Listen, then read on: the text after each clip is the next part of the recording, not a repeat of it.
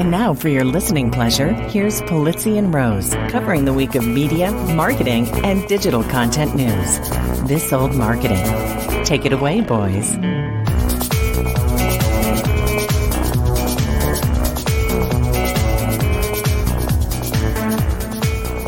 Well, hello, my friends. Welcome to This Old Marketing, proudly brought to you by the HubSpot Podcast Network, the audio destination for business professionals. And, well, we're here for another special episode, number 407, a special, let's call it True Confessions episode, to round out our year. And, by the way, this is for Friday, December 29th, 2023. I hope you all are planning a happy new year. And with me, as always, is my happy new year guy, my friend, my colleague, and a guy who definitely, well, at times can look like the baby new year, Mr. Joe Polizzi. Because of my bald head?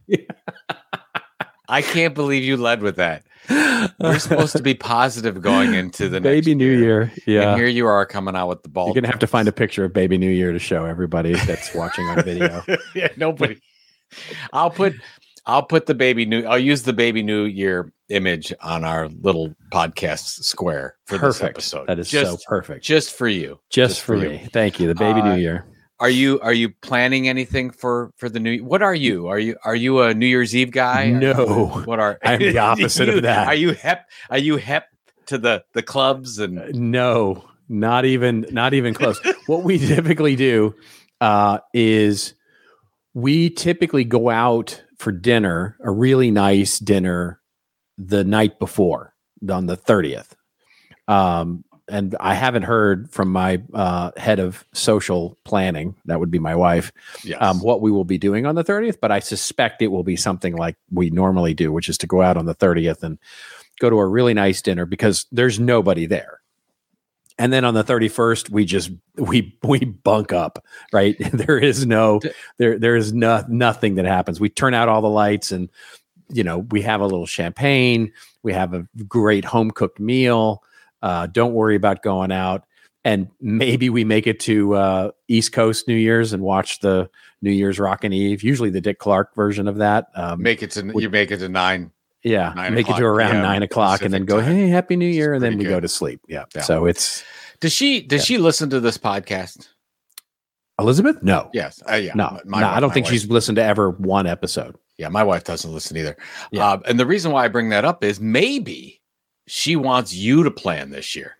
No, she does not. Nobody wants me to plan anything.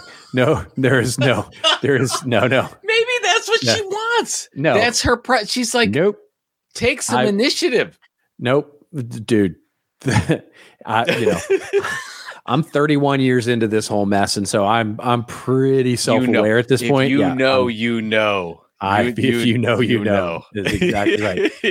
I will say, January 1st, we do make sort of a ritual out of things, because as we've talked about before, you and I have talked about. I don't know if we talked about it on the show or not, but that's typically when I do my big journaling, my plan for the new year. It's when I write down my word. It's when I write down my intentions. And you love that day. I love sort of sinking in on New Year's Day and again, cooking a really lovely home cooked meal and then spending a good amount of time in front of a journal and thinking about life and doing all those things. So yes, that will be the weekend plan.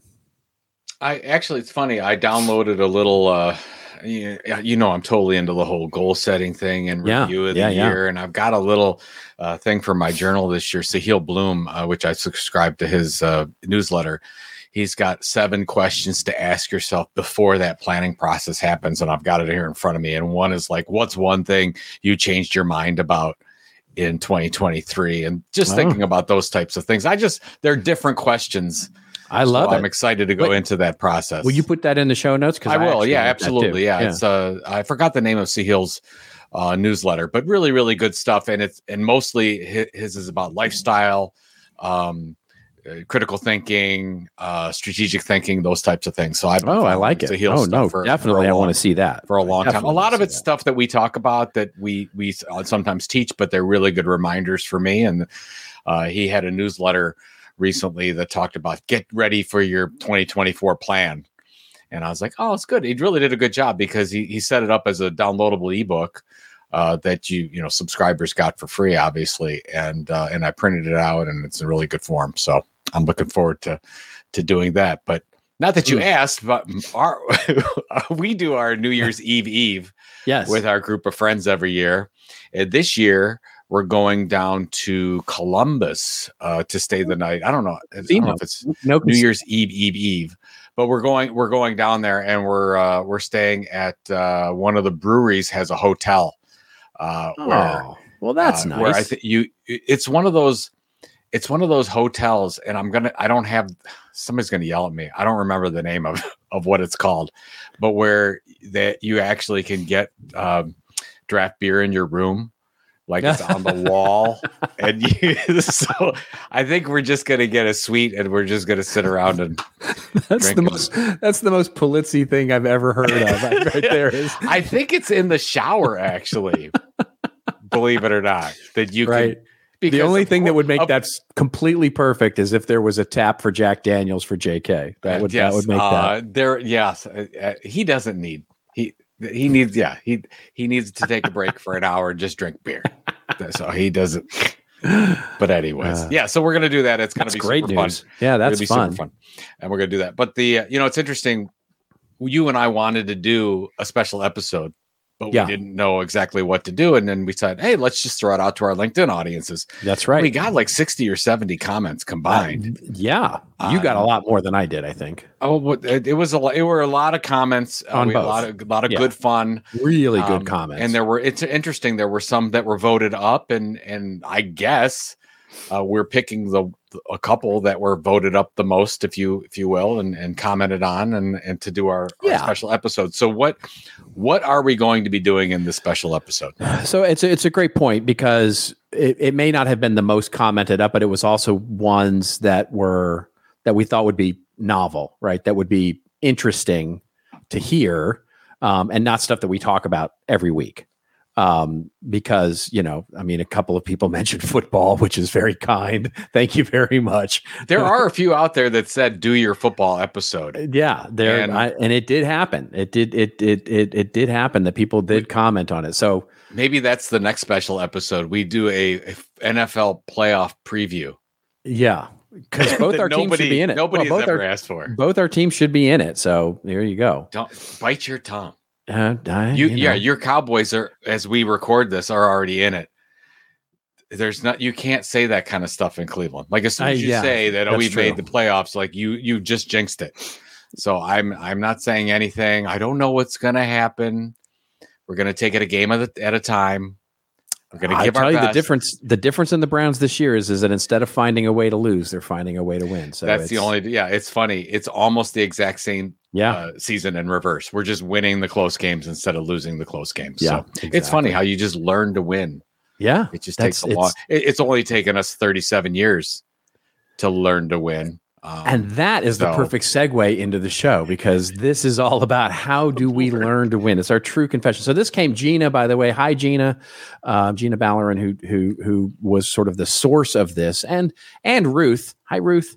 The source of both of these comments, but they sort of encapsulate a couple of things that a few people actually talked about, which was talking about our things that we wish we hadn't done, or mistakes that we've made, or things we wish we had done differently. Basically, a true confessions, if you will, around in our careers, and the things maybe even this year, things that we would have done differently, or things that we wish we would have stopped doing, or, basically mistakes, and coming clean on sort of the things that we've learned and how to learn to win by making those mistakes. And then the second thing, given time constraints, because we've each got a couple of those. Let's be clear. We've each got a lot of those, two of which. Like, how do you choose? Right, I've failed so many times. It's you know what? Choose your favorite failure. It would be nice to get our wives on just to talk about all the things we do wrong. That would be a great episode. That would be one of those 8 episode seasons. That's right. That just never ends. That's a whole story arc right there with regard to that. And then the second thing, given time, is really getting up on our soapboxes and talking about, coming back to our snarkiness, as it were, and talking about what other people should stop doing, what we've seen in marketing over the last year or a little more, and what people should really stop doing that we see that is either annoying or that we just see not producing any results, or what we think in the new year that, where the focus should really shift, that seems like it's not shifting. So fun stuff. Perfect. And because we had a wonderful predictions episode last, if you didn't catch it, please check it out. One of our best episodes ever, I have to say, humbly. But I went first every time.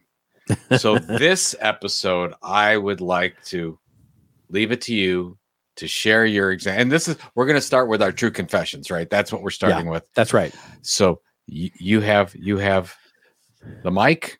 I'm that's looking true. for, I'm going to sit back. I do have a mic. Relax. Yeah. Listen. It's a lean back moment. It's a lean back moment. So lean back. Well, and funny enough, ironically enough, I was too leaned back is really the sort of the underlying theme here. So for many of you who have known me for any amount of time, you know that I've been out on my own, as, sort of call it freelancer, call it solopreneur, call it small business owner.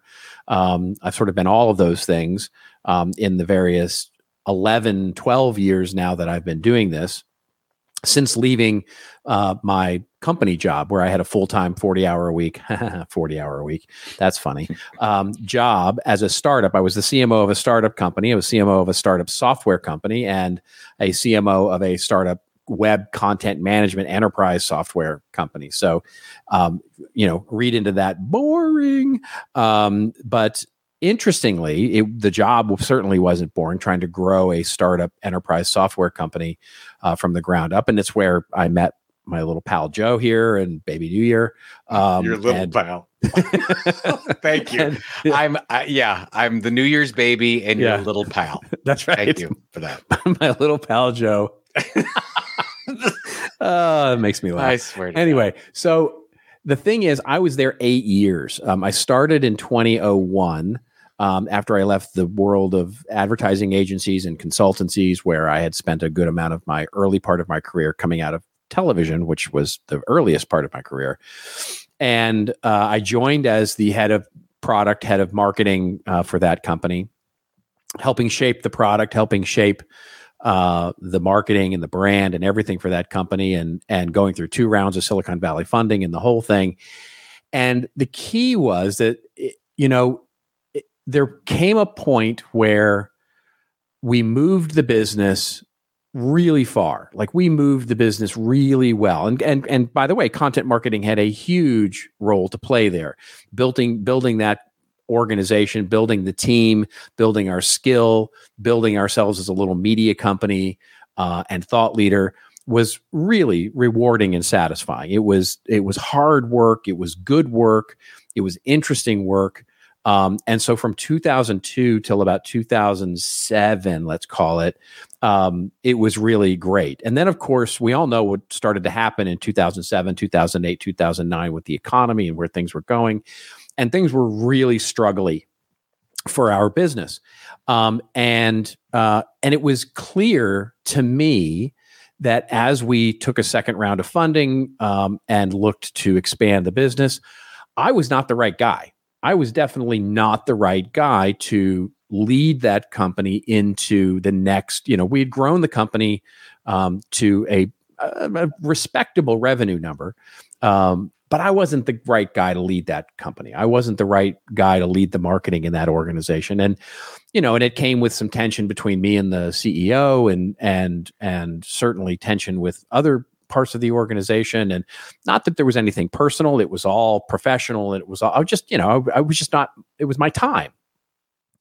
And what I found is that my ego, in terms of saying, I have to make this work. In other words, what happened was my emotions got the better of me. And I was thinking, I have to make this work, even though I'm finding myself less interested. I'm finding myself less passionate. And I'm finding myself sort of in a spot where I really should go because it would be better for the company if I left. And I wanted to go out on my own. I had always wanted to go out on my own. And so the hindsight sort of, you go, oh, hindsight is 2020. Well, I should have left, 3 years prior to that. And by the way, if I had done so, I knew what I wanted to do. I wanted to go out and teach content marketing and be a consultant in it and go all in. And I met this guy, Joe, and he was inspiring to me. And I wanted to do all those things. And I just couldn't do it. I couldn't pull the trigger on it because my ego was getting in the way of saying, I can't quit. I can't quit. I can't quit. I can't quit.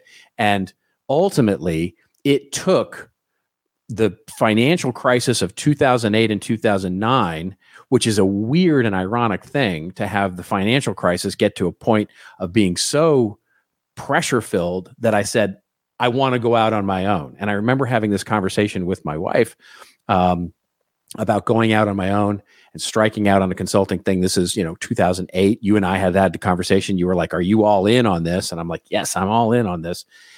And ultimately, I made that decision in probably the worst economic conditions I could possibly find.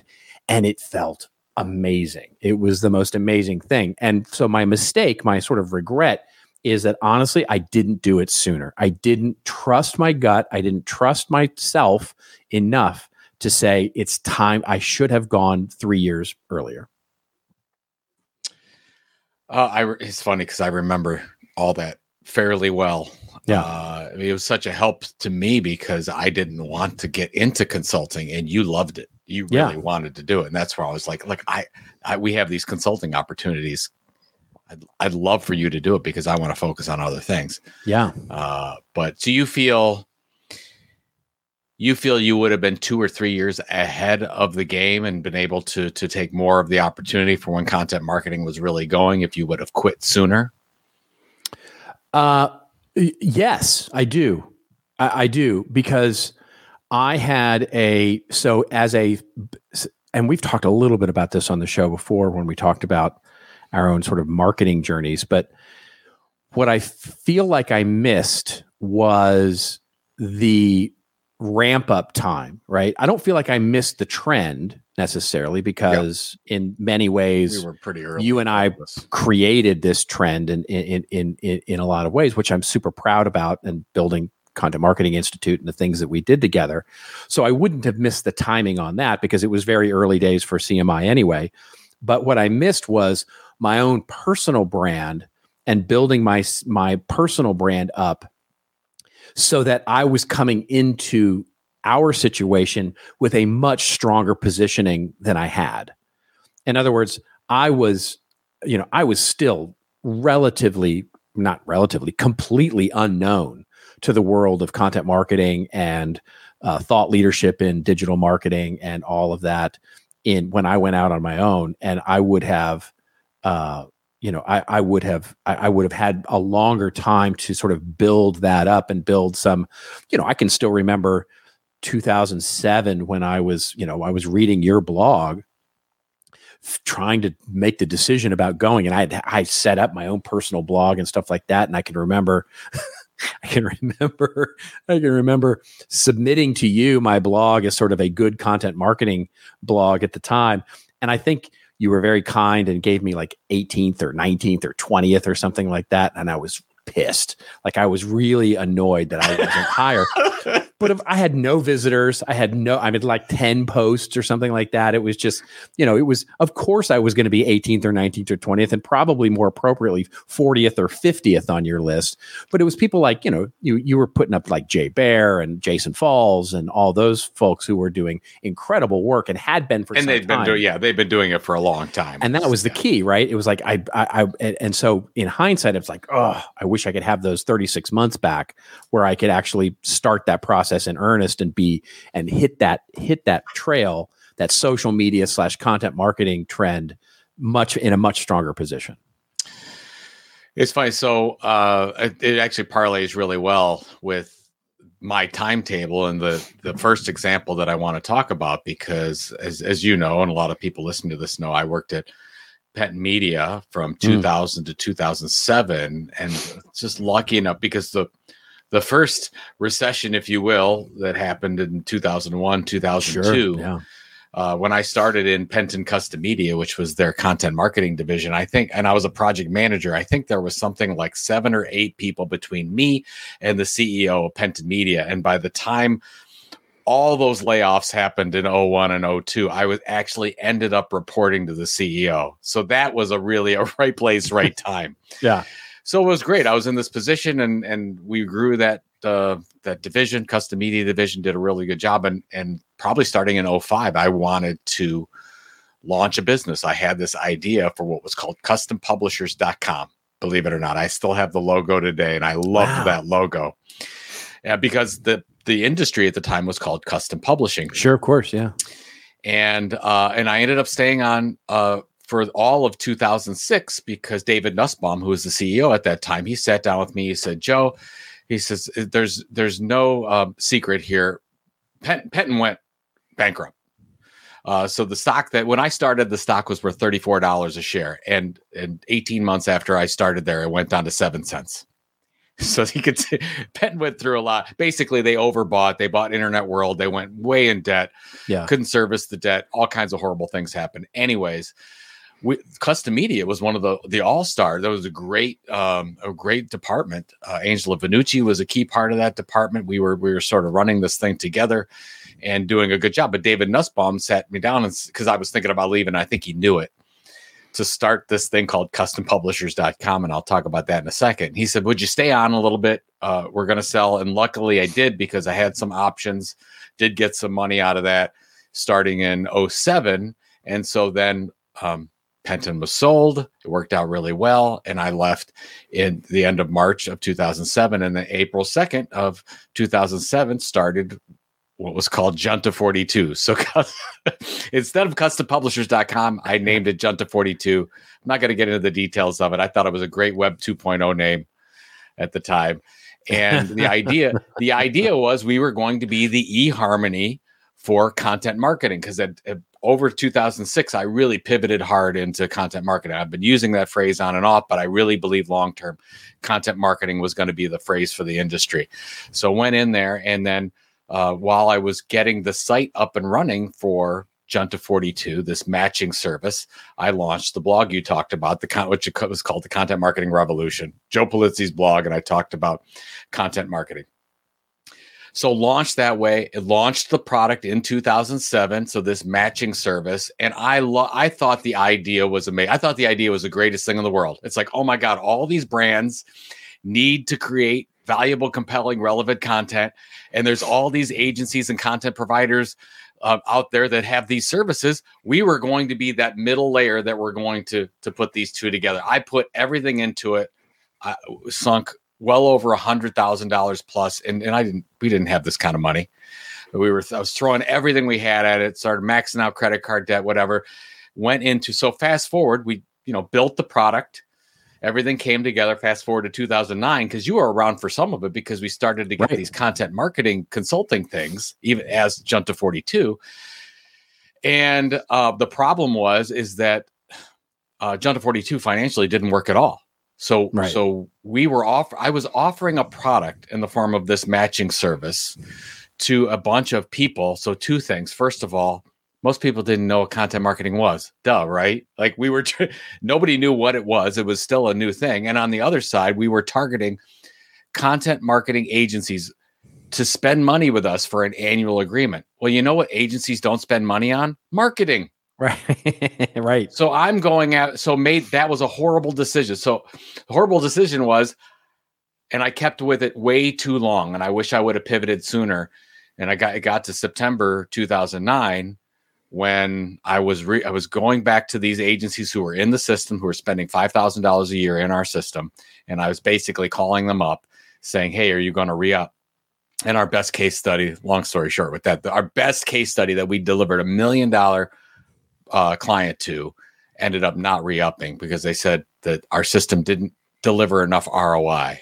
And I get off that call, I'm like, I delivered you $1 million project. Right. How much more ROI? And I remember I got off the phone. I went to the backyard, teared up a little bit. I'm like, I'm going to have to go find a job. Let's get my LinkedIn profile in shape. This thing is not working at all. I have completely failed Luckily, I took about a 2-week breather about feeling sorry for myself and came back and said, okay, I started to look at blog comments and I started to look at the emails I was getting. And basically they were, hey, Joe, are there any events that I could send my team to around content marketing? Joe, is there any training available for content? Joe, is there any consulting opportunities? That's where you and I started to talk. Yeah. And that's where we were like, oh, there's something here, but I'm pushing this product that I loved. I fell in love with the product. That was a big mistake.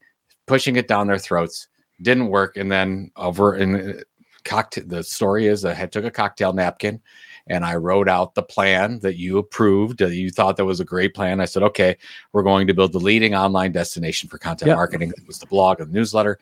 We're going to create the leading trade magazine for content marketing, Chief Content Officer Magazine. We're going to create the #1 in-person event for content marketing. That became Content Marketing World. And the mistake was I fell in love with the product and didn't listen to what the audience's needs and pain points were. And once I got my head out of my butt and realized that, May 4th, 2010, Content Marketing Institute formally launched, and it immediately took off. And Content Marketing World, which was September of 2011, which we were hoping for 100 people to come to Cleveland, Ohio, ended up getting over 600. And 4 years later, we did 4,000. Yeah. So that was that story. Yeah. It's kept me fat and happy. That's for sure. It all worked out for sure. It was so close to not happening. You know how close. I was so depressed at the time because I made this big decision to leave this exec. I was getting paid really good money at benefits at Penton. They made the turnaround. They're doing it still around today, just not called Penton anymore. And went to this and just made a horrible mistake by falling in love with products. So that's when I talk to a lot of entrepreneurs all the time and people that are building audiences and saying, don't fall in love with these. Build an audience that knows, likes, and trusts you. Become the leading informational provider. Ultimately, they will tell you what they will buy from you. You just have to be patient with it. That's exactly right. Well, I think that's the lesson in all of that, right? Which is from both of our perspectives on that thing is trusting your gut in terms of where you're choosing to spend your time and really reflecting on those things and not letting your negative ego or your ego get in the way of those things. Because by the way, Crown Peak in my situation it was fine. Without me there, they did great things. They ultimately had their own exit, did a merger, then private equity bought that, and then they've ultimately become I would call them a sort of high-end mid-range player in the web content management space, and still going to this day. But the key is that they were fine without me and I was fine without them. And I should have just recognized that. And what I think you've so wonderfully articulated there was you were trusting your gut to be right. You know what I mean? And it's a hard thing. It's a really, really hard thing to do. And it's easy to see it in hindsight and it's so hard to recognize it in the moment. I think to your point, I think trusting your gut to be right, but also it's okay when you're wrong and move on. Yeah, of course. I was standing so solid behind this idea for this matching service. I didn't want to let it go. I let it go on a year too long. Yeah, that's right. And just losing money. And I'm like, finally I'm like, I got to get a job here. I got no more money. I got no more credit cards. Yep. I got nowhere else to go. What am I going to do with this thing? So I got no place else to go. I can't do it. I got no place else. What movie that's from? I got no place else to go. No. Oh, how about this? It's Officer and a Gentleman. Great movie. Louis Gossett Jr. and Richard Gere. Richard Gere, I don't know. It made me think of doing push-ups in the mud. He's like, "You want to get out of here? Mayonnaise." Richard Gere goes, "I got no place else to go." Sorry, that's an older reference now. That's a good older reference. Yes, that's a indeed. That's a good sign. All right, let's take a break here before we get to our next one of our True Confessions, and let's pay a couple of bills, shall we? Hey, did you know that HubSpot just launched an AI chatbot that helps you build awesome campaigns at scale with just a few prompts? Yeah, it's called Campaign Assistant, and it's a totally free-to-use AI tool that will transform the way you build marketing campaigns at scale. And the best part? Well, the best part is it works seamlessly with all of HubSpot's marketing and sales tools to scale your output across email, social, and more. So AI your way to the most effective campaigns yet at HubSpot.com/campaign-assistant.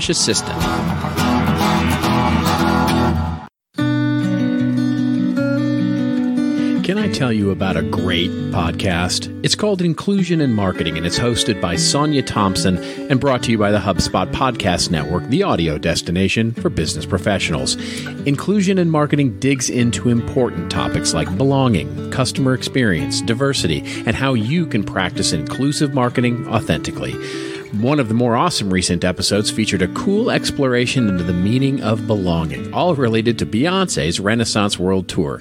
Yeah, it was really interesting. So go find it and follow it. You'll find the Inclusion in Marketing podcast wherever you follow your favorite pods.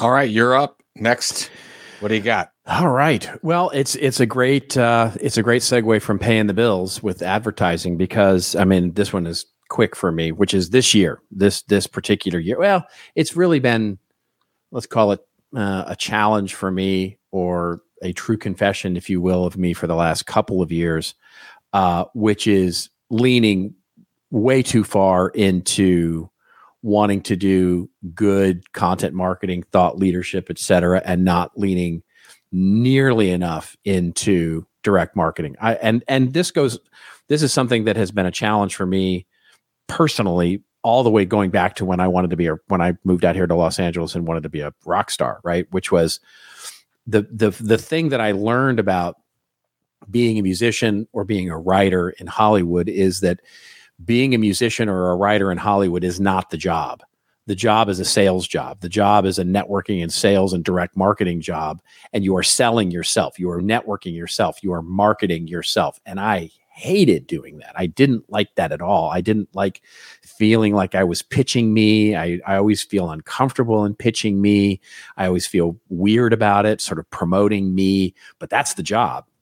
The writing and the playing of the music and all of that is quite honestly, part of the pay, right? Getting to do those experiences is part of what you do for a living. So what I have struggled with, true confession style, in the last couple of years is doing exactly that, right? Sort of being louder, not necessarily loud, but louder at least, or at least mentioning the fact that I need to sell consulting services. I need to sell training. I need to sell things that I do. I'm not just the talent, and I'm not just the content, and I need to actually focus in on occasionally letting my audience and letting people know that, hey, by the way, you can buy stuff too. And it's not I wouldn't say I can do it for other people. I did it for CMI for years. I've done it for other companies for years. I've done it for others. It's hard to do it for my own self. And if in a perfect world, if I had a ton of budget and a ton of things, I would hire people to do this for me. But I need to recognize that it's ultimately my responsibility, and it's something that I'm not terribly good at. So what is the biggest thing that you are, of all that, what's the biggest thing that you're going to change in 24? Well, it's funny because I had a client not too long ago, who, let's call them a CMI-like company, small business, family-owned business, but probably doing, let's call it $10 to $15 million a year in revenue. So they had a number of employees that they're a going concern, focused on content, focused on events, focused on training for their particular niche, and they basically, for the first few years of their business, didn't really need to do any marketing. They were skyrocketing quickly, right? Their community ate up what they were doing. And so they got a little bit successful quickly. And then they really started to struggle with moving the needle at all. and they just weren't doing any marketing at all. They weren't really doing any more. They were creating great content. They were creating great events for their customers. They were creating all these things, but they weren't really doing any marketing or advertising or sort of letting people know that they existed in a new way. And when I went in there and did consulting for them, I kind of, they said, well, what should we do? Like, what should we change? And, about our marketing strategy. And I kind of snarkily said, well, have one, basically. In other words, do some marketing. That was my advice to them, was do some marketing. And it's now my own advice to myself, which is do some, right? I need to, and I'm working very diligently over the holiday and have been over the last, about a 24 marketing plan where I'm going to do some. I'm actually going to put my own cobbler's kids to work and make some shoes for myself, basically. Very good. No.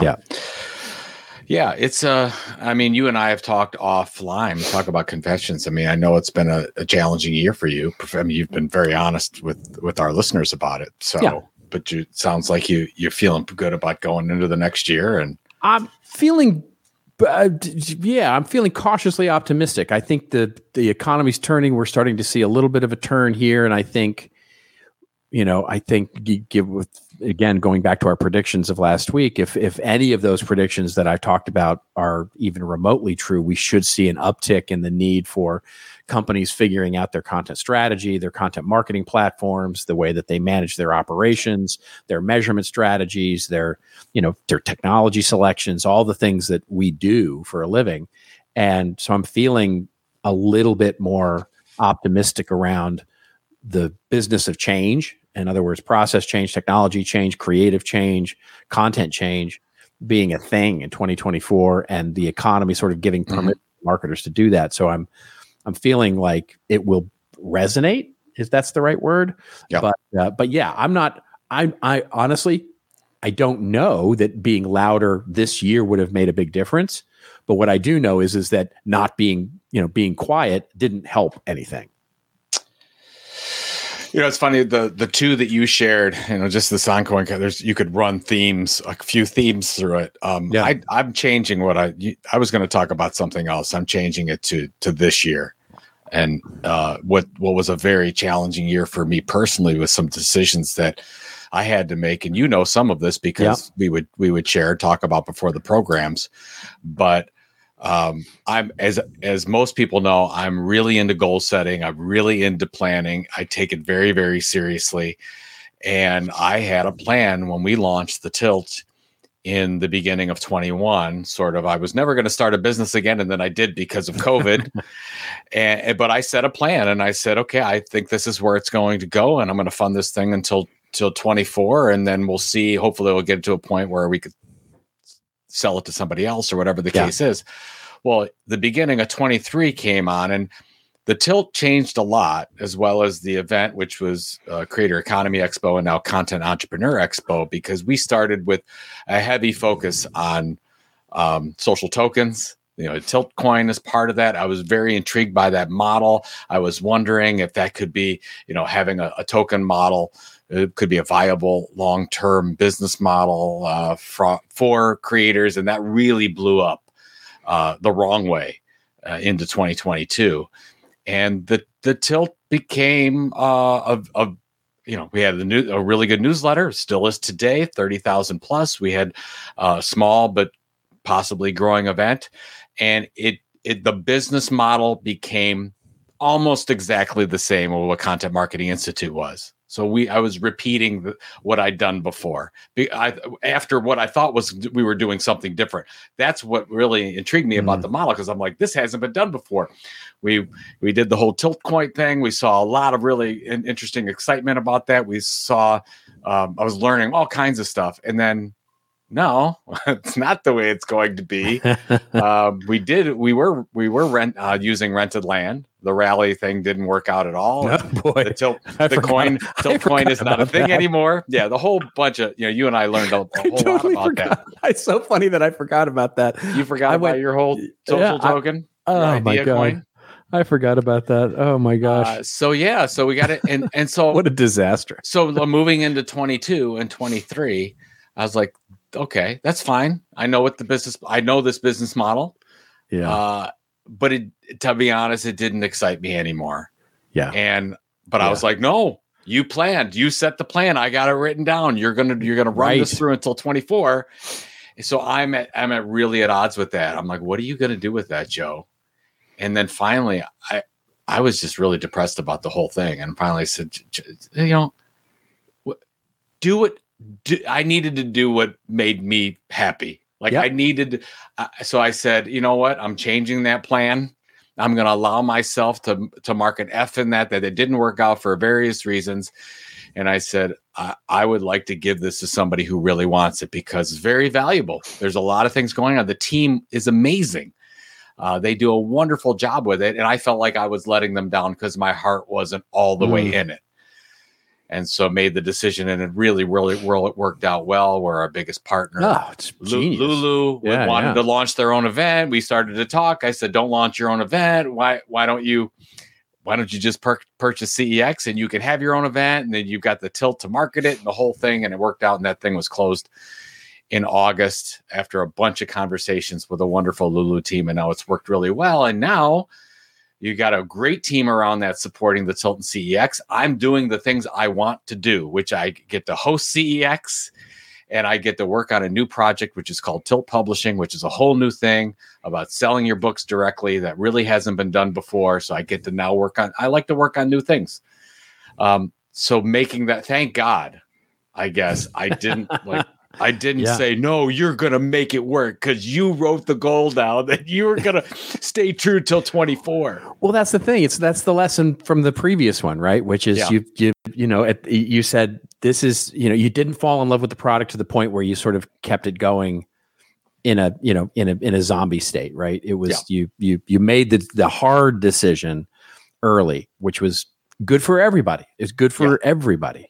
It's worked out so well. I can't tell you. The team's happier. Lulu's just a great organization. Yeah. And it's sort of breathed new life into CEX, which we're expecting the biggest crowd, we've ever had for that event in May. So yeah, it's sometimes you got to get out of your own way. But I was also willing, by the way, a lot of people don't know this, and this might be news to a few people that are close to me. Like I was ready to just say, I'm done. Yeah. Like if Lulu didn't come to the table, I probably would have just ended the whole thing. Sure. I probably said, I'm done. Life is too short. I don't want to do this anymore. I'm done with it. So, but luckily that just rally coin. Didn't happen. Oh my God. I had put that, I had excised that from my memory bank, but that is, it was very really exciting for a while. It was exciting for about 22 minutes. Yeah. It was truly exciting for like 22 minutes. And then it just got stupid.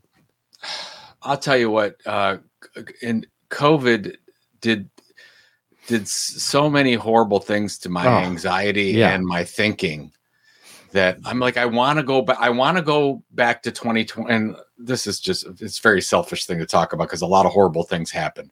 But for me personally, like I was in a bad state. And why did I ever think that starting a business right in the middle of COVID was a good idea? Because I still do. I still want to write novels. But why didn't you tell me, Robert? It was. You could have stopped me. I was dealing with my own bullshit. I know. We were both dealing with it. The good news is we brought this thing back. So that we did. This was fun. It's interesting. We stopped recording in 18. I went on sabbatical and whatever, brought it back in 19. But I did miss. We didn't find excuses to talk on a regular basis. No, we talk every week. That's right. Now, but so our excuse for you and I to talk every week is this podcast. Well, yeah. I mean, let's be super clear. We don't do this for the money. We don't do this for the money, folks. This is not it's a labor of love. This is not one of those strong revenue streams that we speak so highly of. Although it does drive revenue. Oh, it's fine. Yeah, it's fine. It's lovely. It's wonderful. It's a thing. Yeah. Yeah, it ain't for the money. This is for the love, for sure. That's exactly right. All right. How are we on? How you want to end this? I want to end it very quickly. Let's get on our soapboxes really quickly here. Thanks to Ruth and the lovely dog Lucy. We have to also thank Lucy there. I think Lucy and Ruth come as a team. This one into LinkedIn. This might be a Lucy question. It might be. Anyway, let's get up on our soapboxes and just say we can really quickly go through these, like what we think. I've got 3 basically, but what do you? I've got 2. What do you want people to stop doing, or what do you think are stupid? Or speaking of Rallycoin, right? What is just the dumbest things that marketers are continuing to do? The things that I'm seeing, the things I'm seeing over and over again, and having conversations with not only brands but content entrepreneurs out there, is they start some content marketing initiative. That's a newsletter, a podcast, a YouTube series, whatever it is, custom magazine. Doesn't matter what it is. It's always the same. You don't put any promotion dollars behind it. They think that organically this thing is going to happen, and it doesn't. It doesn't happen. Yeah. It's very, very rare that you can organically alone build an audience, especially from the start. You have to build in a promotion strategy, and through paid, in a lot of cases, paid advertising of some kind, or paid partnerships. And I'm just, to be honest, I'm so tired of over and over again looking at these plans, and I'm like, well, how are you going to get the word out that you're doing this thing? And they don't. They rely on whatever program. YouTube will do it for me. Or I'm sure somebody will talk about my podcast, word of mouth. I'm sure I'll get found in search engines, but they have no really good SEO plan. It's ridiculous, and I'm tired of it. So, there you go. All right. I have a related one, which is, and it is still to this day the number one thing that we solve in our consulting work, which is getting marketing teams. Let's just say businesses, full stop, because it's not marketing's fault; it's the business's fault. And it's still getting trained this way in university, which is annoying as all get out. But it's the idea of container first and then content. So that's the way that where marketing teams, businesses still think in terms of campaigns and containers. And then how do we fill those things with content? So the project becomes, how do I get an ebook? How do I get a web page? How do I get a blog post? How do I get a podcast? How do I get a white paper? How do I get a thing? And then the team has to figure out, okay, now that we have this empty container thing that we have to fill, how do we fill it full of? And we have to switch that. We have to start switching it, which is, what's the story? What's the content? What's the idea? What's the cool thing that we want to express over time, and then figure out all the containers that might be appropriate for it. It just has to switch, because when we see it switch, it works. It just works better. And it's just it's this weird muscle that organizations can't get themselves over, to not think container first. Like, just to your point, right? Not promoting it, right? It's the idea of, let's build a podcast, for example. We're going to make a podcast. Okay, great. Now we're going to make a podcast. Okay. Well, what should we talk about? What should we talk about? Exactly. Well, let's interview customers. Okay, great. That's never been done. Right. Now, nobody needs another one of those. Well, okay, we'll do something else. Well, in other words, you stood and finally you get down to the least common denominator of whatever content you're going to do. And nobody goes, is a podcast really the best vehicle for this? Mm-hmm. And that's the real difference. And so, that's one of mine. True. And you see it over and over again. Oh my God, TikTok's taken off. We need to be doing something there. No, you don't. Yeah. No, you really don't. Nope. Yeah. I mean, even to the point where one of our sort of, somebody, a client will come to us and say, how do we move the needle the most in the first month of our new content marketing approach? Switch the intake form, because everybody has one on their Slack or their intranet or something. There's an intake form where demand gen or the C-suite or the sales group or somebody could request content. Make a switch. Change the drop-down box from containers, because you have it, right? You drop-down box and it's all like, ebook or blog page or PowerPoint presentation or PDF file or whatever it is. Change that to You have to tell us the story you want to tell. You have to give us the value to the audience that you want to tell. We'll decide what the right container is for that. Yeah, that'll never happen. No, that won't happen. They'll never. It's a great thought that'll never happen. Yeah. All right. You got another one? Yeah. So the hardest thing to do, you know this, we talked about this on this episode. The hardest thing to do in business is to get a customer. You get a customer that you've done something heroic. Great. You have a customer. Yeah. And what I see over and over in content marketing is we just forget about that. And we're so focused on this top of the funnel, lead generation, all those tactics and strategies. And they don't say, wow, we have this customer. How do we make this customer a better customer and keep this customer longer? I would love to see stop it with all the content marketing stuff at the top of the funnel just for a second. Yeah. And focus on the best opportunity you have is to create a better customer. Do that. So that's what I would love to see for 24 is okay. And you can measure this stuff, by the way. Oh, for sure. If we're sending whatever you're sending them, whatever stories you're telling them in whatever form that Robert just talked about, great. How, are they staying longer as customers? You can measure that. Are they spending more because they're getting the stuff that you're getting? This is the number one reason for content marketing is a loyalty driven strategy. That's where content marketing was born, in the loyalty driven area. I would love to see more people get back to the roots of content marketing and stop with all the lead gen stuff. I'll tell you though, I think this will make you happy is we're starting to really see that, with our clients. That does make me happy. Yeah. Doubling down on what's being called customer enablement content. In other words, not the training manual of how to use the thing that you just bought or the how-to of how to use a particular interface or how to use a particular piece of machinery or whatever it is that you sold them. That's customer service in my eyes. The customer enablement is how does an electrical company help an engineer become a better engineer, or how does a software company help a company or a person become a better marketer or a better administrator or a better, whatever it is, right? And so we're starting to see a lot more effort put into that, in terms of especially in the technology sector, which has seen its own challenges in terms of lead generation in the last year, but we're seeing a doubling down on customer enablement content. So I think it's such a great lesson, and it's one that we actually are starting to see a little movement on. Love it. That's what I've got. So if you got one or two more, I got one more, which is it has to do with AI, which is more and more I'm starting to see. So I download a lot of thought leadership in my job because for competitive reasons, I'm downloading research reports.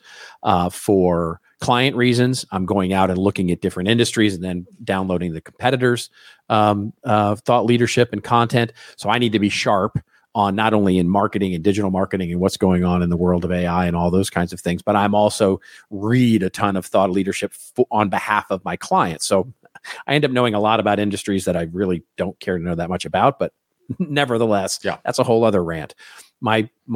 So as a result, and I have a special email address all set up for this, I get a lot of drip campaigns.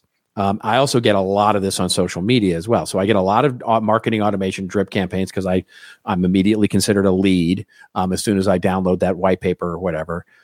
And more increasingly, and I haven't counted, but I would hazard a guess to say the data would actually show this.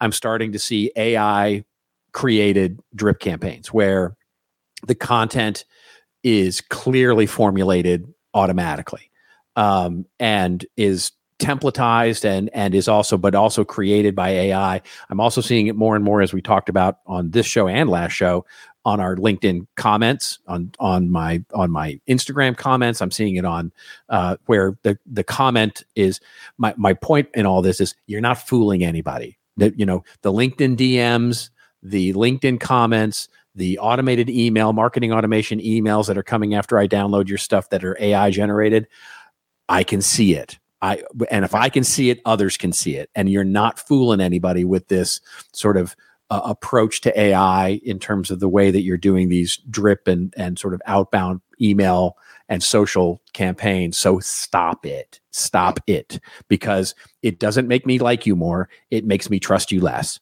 So that's my soapbox. It's almost where we were at when marketing automation first became a term, and you started to see the Mad all Lib the stuff. Yeah, ways. the Mad Lib stuff. Like, it's very similar to that. Hello, Robert. Would you like software for your, and the funny thing is I've now gamed those systems with my little fake email address where, so my email address for anybody who wants to send me email there is please give me the paper.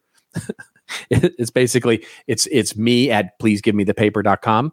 And so I'll get hi me, and sometimes I'll make up a name and I'll make up like, Bob's Big Boy is one of my common ones. So I'll get an email that says, hello, Bob's Big Boy. Would you like some more software for our, for your please give me the paper enterprise needs? It's like, oh boy. Hello, Mr. Vandelay. Art Vandelay. Yeah, exactly. What's Joey's name on Friends for the soap opera? Dr. Drake Romero. Dr. Drake Romero. Ramore or Romero. Something like that. Yeah, Dr. Ramare. You got it right. Okay. Dr. Drake Ramare. So, yeah. All right. There you go. Do you have a last one? No, I'm done. That was it. I am done. Yes, we are done. It was exhausting. Focus with a fork. We are done.